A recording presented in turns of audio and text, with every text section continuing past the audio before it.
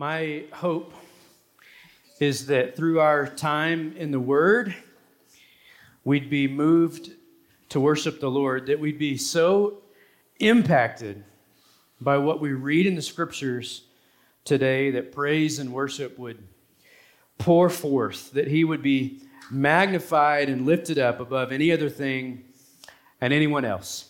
If we haven't met, my name's Dustin. Let me extend welcome to you. If you're new, if this is your first time, or if you're an old timer in regard to the time you've been a part of our church family, welcome. We're in the second week of our series on the minor prophets and in the Old Testament, and they're not called minor because they or their message is somehow not as important, but simply due to the length of their books. They're all relatively short, hence the title Minor. And so you're welcome to follow along with us. In the book of Amos is where we'll be. You can scan the QR code if you'd like, or just grab a hard copy around you.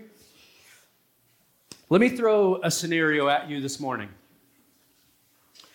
What would you do if someone you know was dying and they didn't know it? Maybe you found out from the doctor before they knew, and you're faced with the reality that someone you know is dying, but they don't know it yet. Maybe worse, they're dying because of their own lifestyle and actions. And so add that to the scenario, that they're dying, they don't know it, and they're dying because of their own lifestyle and actions. And maybe even worse, they actually think they're doing great and in no danger whatsoever. When in reality, the clock is ticking. It's 1:45 for them. How would you handle it? They're on the doorstep of death. Would you just kind of keep quiet and hope they find out some other way? Like, surely I'm not the only one that knows. Maybe someone else will tell them, and you'll just kind of hold that in.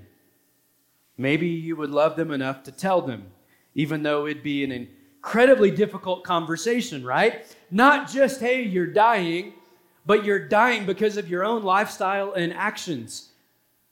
That'd be an awkward conversation. Would you push through it because of your great love for them? Well, that's the scenario Amos was faced with regarding God's people. And Amos just couldn't stand by anymore. He couldn't stand by any longer in silence. God called him to speak the truth to the people of God, to tell them of their sin, to tell them of their rebellion, their impending destruction, lest they repent, turn from sin back to God.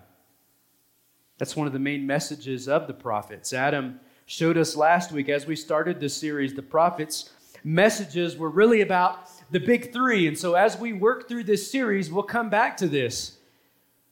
The big three of the prophets' messages. Number one, accusation.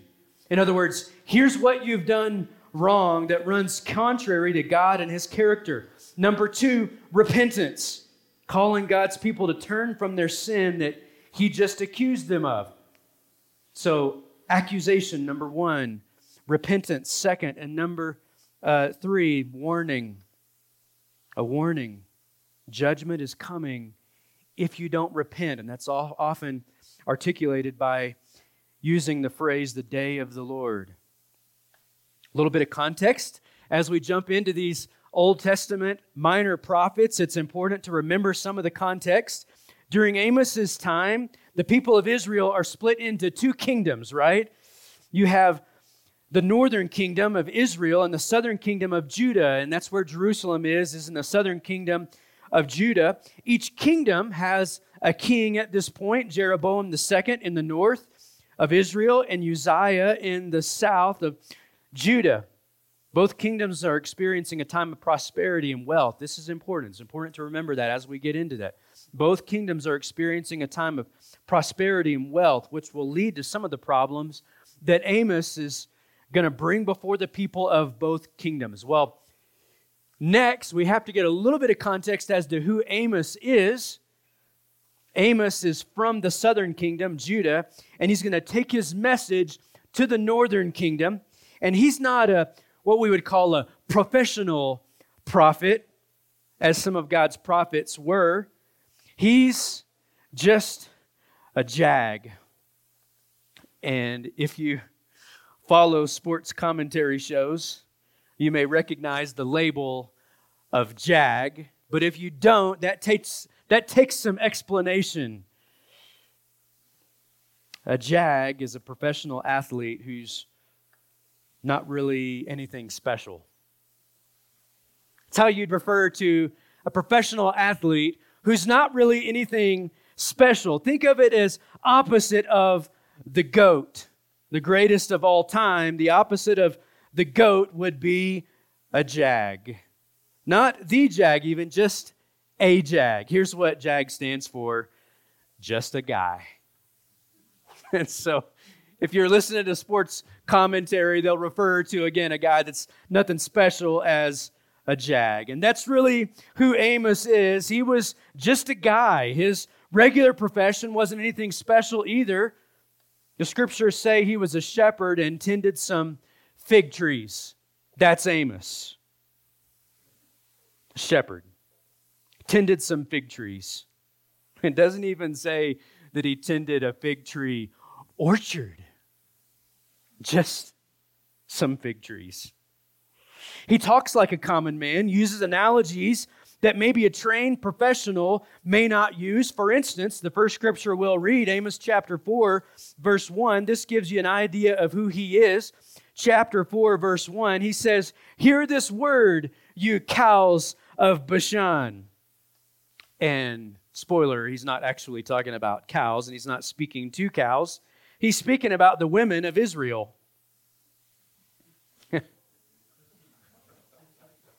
And you may think, well, maybe that means something different in another culture. Probably not. I just began to try to think of, do I know a culture where it would be a compliment to call the women of that culture cows? Probably not. He says, "Hear this word, you cows of Bashan, who are on the mountain of Samaria, who oppress the poor, who crush the needy, who say to your husbands, 'Bring that we may drink.'" It's pretty edgy, which of course is actually pretty common among the prophets. They say it like it is. Are you intrigued by Amos yet? What he might have for us? Ready for some more? Again, we get this feeling that Amos, this jag, just couldn't stand by any longer in silence. The Lord had given him a message for the people of God, one of accusation, one of repentance, and one of warning.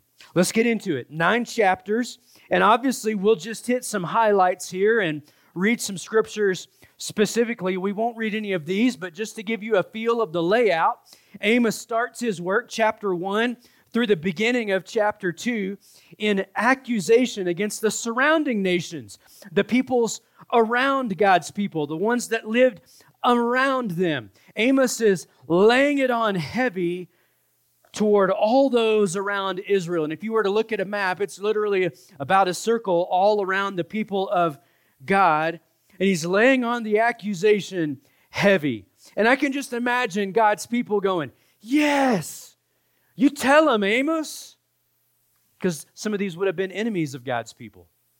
And you can just imagine the people of God going, "Man, I like this Amos. He really tells it like it is to the enemies of God's people. Preach it, Amos. Man, I love this guy." Then, in chapters 2 through 4, he gets to accusations toward God's people. And then I imagine the people are like, "Oh, yeah, I don't like Amos very much. Yeah, Amos, why don't you sit down in the front? We're not sure we like your message after all. Not even sure we like you." Here are some highlights of these accusations against God's people. We have some repeated phrases to kind of give you an overall kind of idea of what Amos is saying to God's people in accusation. Chapter 2, there's a repeated phrase, it was I, and this is the Lord speaking to God's people, to his people. He says, it was I who destroyed your enemies. It was I who actually delivered you. It was I who led you. It was I who raised up prophets and leaders among you. God is pointing back to himself and saying, you may have forgotten, but it was I. I have been your deliverer. And then in chapter 4, this phrase is repeated 5 times. And so when you're looking at the scriptures or really any literary work and you're trying to get the main point, you're looking for repeated phrases, repeated themes. And this one repeated 5 times in chapter 4, God says, but you did not return to me. But you did not return to me. But you did not return to me. But you did not return to me. But you did not return to me. It was I who did this. I am your God. But you still did not return to me. And then we get this in chapter 4. This one be on the screen for you. Chapter 4, verses 12 and 13. Well, who is he? Who is this God that they did not return to? These verses are powerful here. Verse 12, therefore, thus I will do to you, O Israel, because I will do this to you. Prepare to meet your God, O Israel. For behold, he who forms the mountains and creates the wind. And what a great visual for us, right? And as this winter storm comes in, we look up at the mountains, if you can see them, and like, that's the God we're talking about, the God who created those mountains. And then our door that goes into our garage, not the big garage door, but the door that goes into the garage, night before last, it's having trouble latching, and it kept like blowing open all night long. And so the wind was coming through the small cracks in the big garage door and kept blowing that door open. The God that creates the wind, that God, and declares to man what is his thought, who makes the morning darkness and treads on the heights of the earth. The Lord, the God of hosts, is his name. That's the God. And maybe some of us today need to be reminded of who he is. The awe, the beauty of who this God is. Well, after that, the middle of the book, right? Literally in the middle of the book, a solution is given. So through Amos, God lays all these accusations and calls to repentance before them. In chapter 5, a solution is given. See, Amos doesn't just include what they shouldn't do or accusation, but what they should do. Chapter 5, verse 4. For thus says the Lord to the house of Israel, seek me and live. But do not seek Bethel. Do not enter Gilgal or cross over to Beersheba, for Gilgal shall surely go into exile, and Bethel shall come to nothing. And we come back to that phrase, seek me and live. Look just a little further in chapter 5, verse 14. We're going to get a similar phrase with just a little bit of difference. Chapter 5, verse 14. Seek good and not evil, that you may live. And so the Lord, the God of hosts, will be with you. As you have said, hate evil and love good and establish justice in the gate. It may be that the Lord, the God of hosts, will be gracious to the remnant of Joseph. So first in chapter 5, and we're looking right here at the middle of this book, what's a solution? Well, seek God and live. Seek good. Hate evil. Act justly. And I wonder if we can see the connection between these two phrases. Those who seek God will also seek the good of those around them. Get this, regardless of class, regardless of socioeconomic status, regardless of race, etc. See, their prosperity had led them to disregarding the poor and the needy around them. If you take some time this week and read Amos in its entirety, you'll see that. so wrapped up in their own world, in their own stuff, in their own prosperity, that they completely missed those around them in need. And I would ask, is this message just an old, outdated, stale message for the people of God way back then? Or is this a message here for us in 2024 as well, in this country as well? I would go with the latter than the former. Well, then God gives Amos a number of visions. And these, we just don't have time to read all of them here. Go back this week and read some of these visions that God gives Amos. We'll read a couple of them, a couple of these visions that portray what the Lord is going to do to His people in judgment if they don't repent. And these visions are in chapter 7 and 8, but let's just read a few of these. Chapter 7, verses 1 through 6.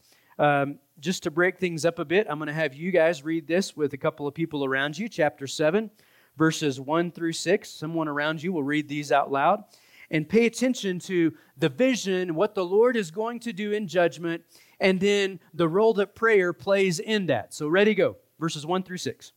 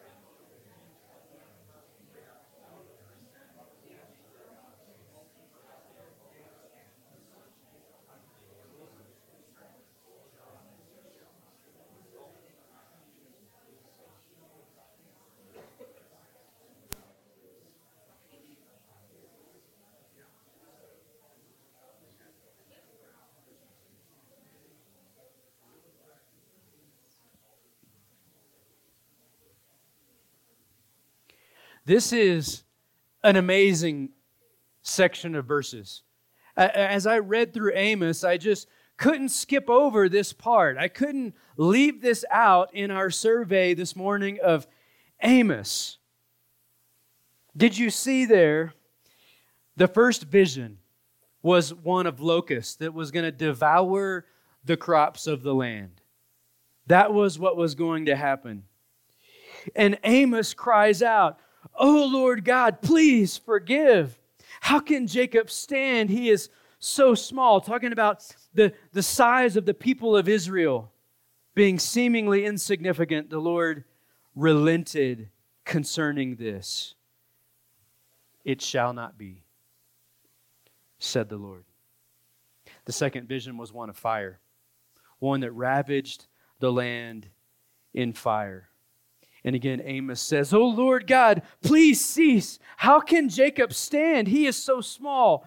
Verse 6, the Lord relented concerning this.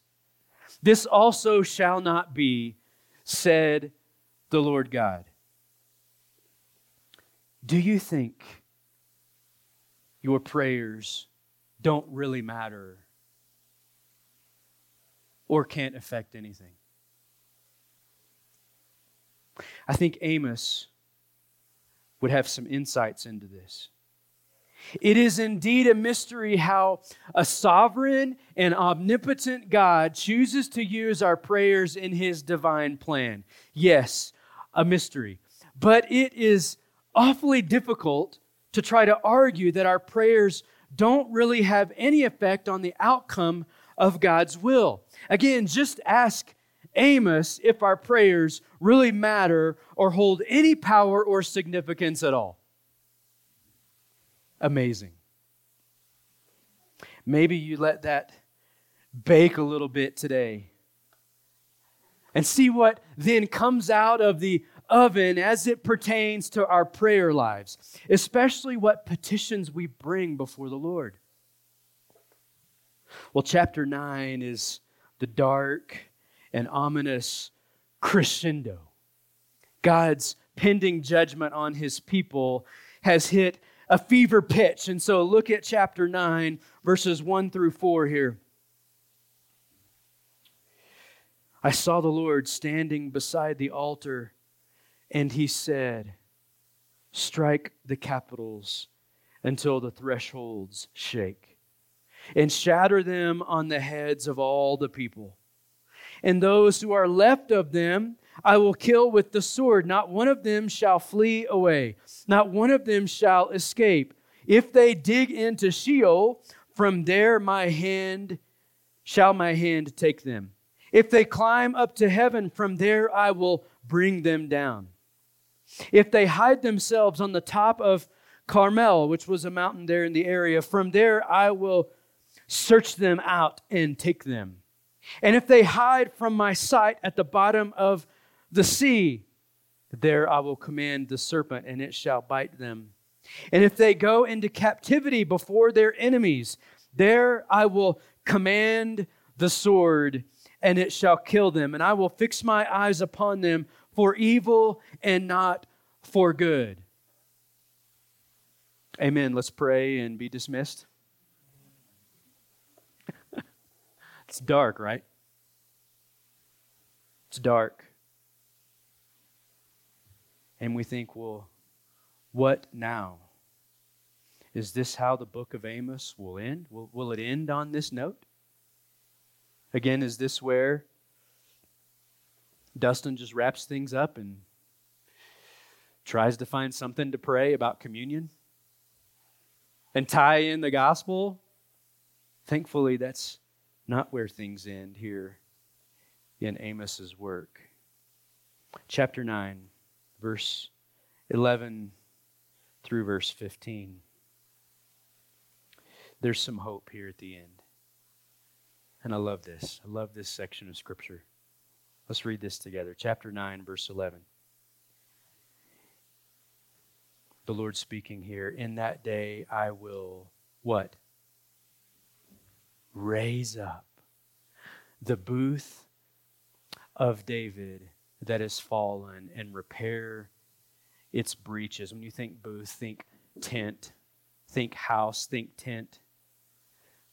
The house of David that has fallen, and repair its breaches, and raise up its ruins, and rebuild it as in the days of old, that they may possess the remnant of Edom. And all the nations who are called by my name, declares the Lord who does this. So the house of David, God's people are going to be raised up and rebuilt, but not just the house of David, not just the Israelites. It says, and all the nations who are called by my name, declares the Lord who does this. Verse 13, behold, the days are coming, declares the Lord, when the plowman shall overtake the reaper. And I really had to dig into that this week, since we're not really an agricultural culture at this point. What does that mean, that the plowman will overtake the reaper? It means that the two seasons of harvest and planting are running together, that the reaper is still reaping. He's still reaping the fruit while it's time for the plow to start plowing again. That's a sign of an abundant harvest. And the treader of grapes, him who sows the seed. Same analogy there. The mountains shall drip sweet wine, and all the hills shall flow with it. I will, what? What's the next word? Restore the fortunes of my people Israel, and they shall rebuild the ruined cities and inhabit them. They shall plant vineyards and drink their wine, and they shall make gardens and eat their fruit. That's God replenishing them. It's God renewing them, sustaining for them, providing for them. I will plant them on their land, and they shall never again be uprooted out of the land that I have given them, says the Lord your God. So this blessing that Amos is foretelling through the Lord, this blessing will come from the tent or the house of David. There's important lineage there, right? all the nations who are called by my name. That alludes to salvation being available to all. Then this language, this imagery is stark. Raise up, rebuild, restore, replenish. I like those words. And the beauty of this passage is that all of this would eventually come through the Christ, right? All of this would eventually come through Jesus, the Messiah, born in the line of David, offering salvation to all who would believe, that in Christ we might be raised up, rebuilt, restored, and replenished, sustained, provided for. Oh, the goodness of God toward people who don't deserve it. Right, we could say that about what we've just seen in Amos, right? All of the accusation, all of the lack of repentance, right? The Lord saying, it was I, here I am the God, but yet you did not return to me. But yet you did not return to me. The goodness of God towards sinners who deserve His judgment, and He leaves them with the promise of blessing. That's gospel, right? That's good news. In our lives today, may we heed the warnings that Amos lays out. May we hear God's call toward repentance in our lives. And may we be found in Christ on that great day of the Lord when judgment is rolled out before us. May we be found in Christ, right? On that day and today, may we celebrate the innocent Savior King who laid down His life for the rebels, that we might have life in His name through the resurrection. May we be moved to praise and worship of Him by His Spirit and by His Word this morning, just in the short time we've spent in this book of Amos. Let's go to Him in prayer.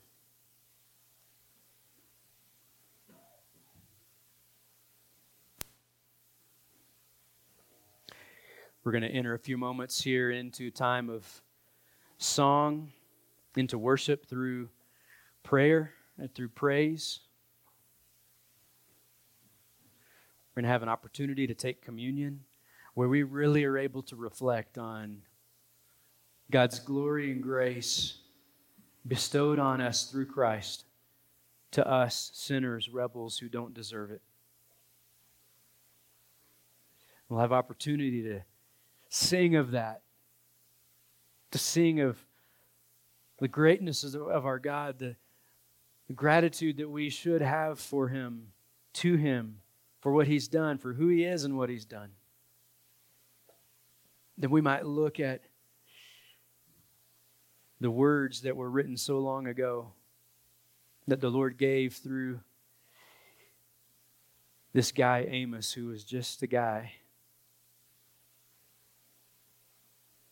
That we might see, God, your grace and your blessing foretold so many years ago.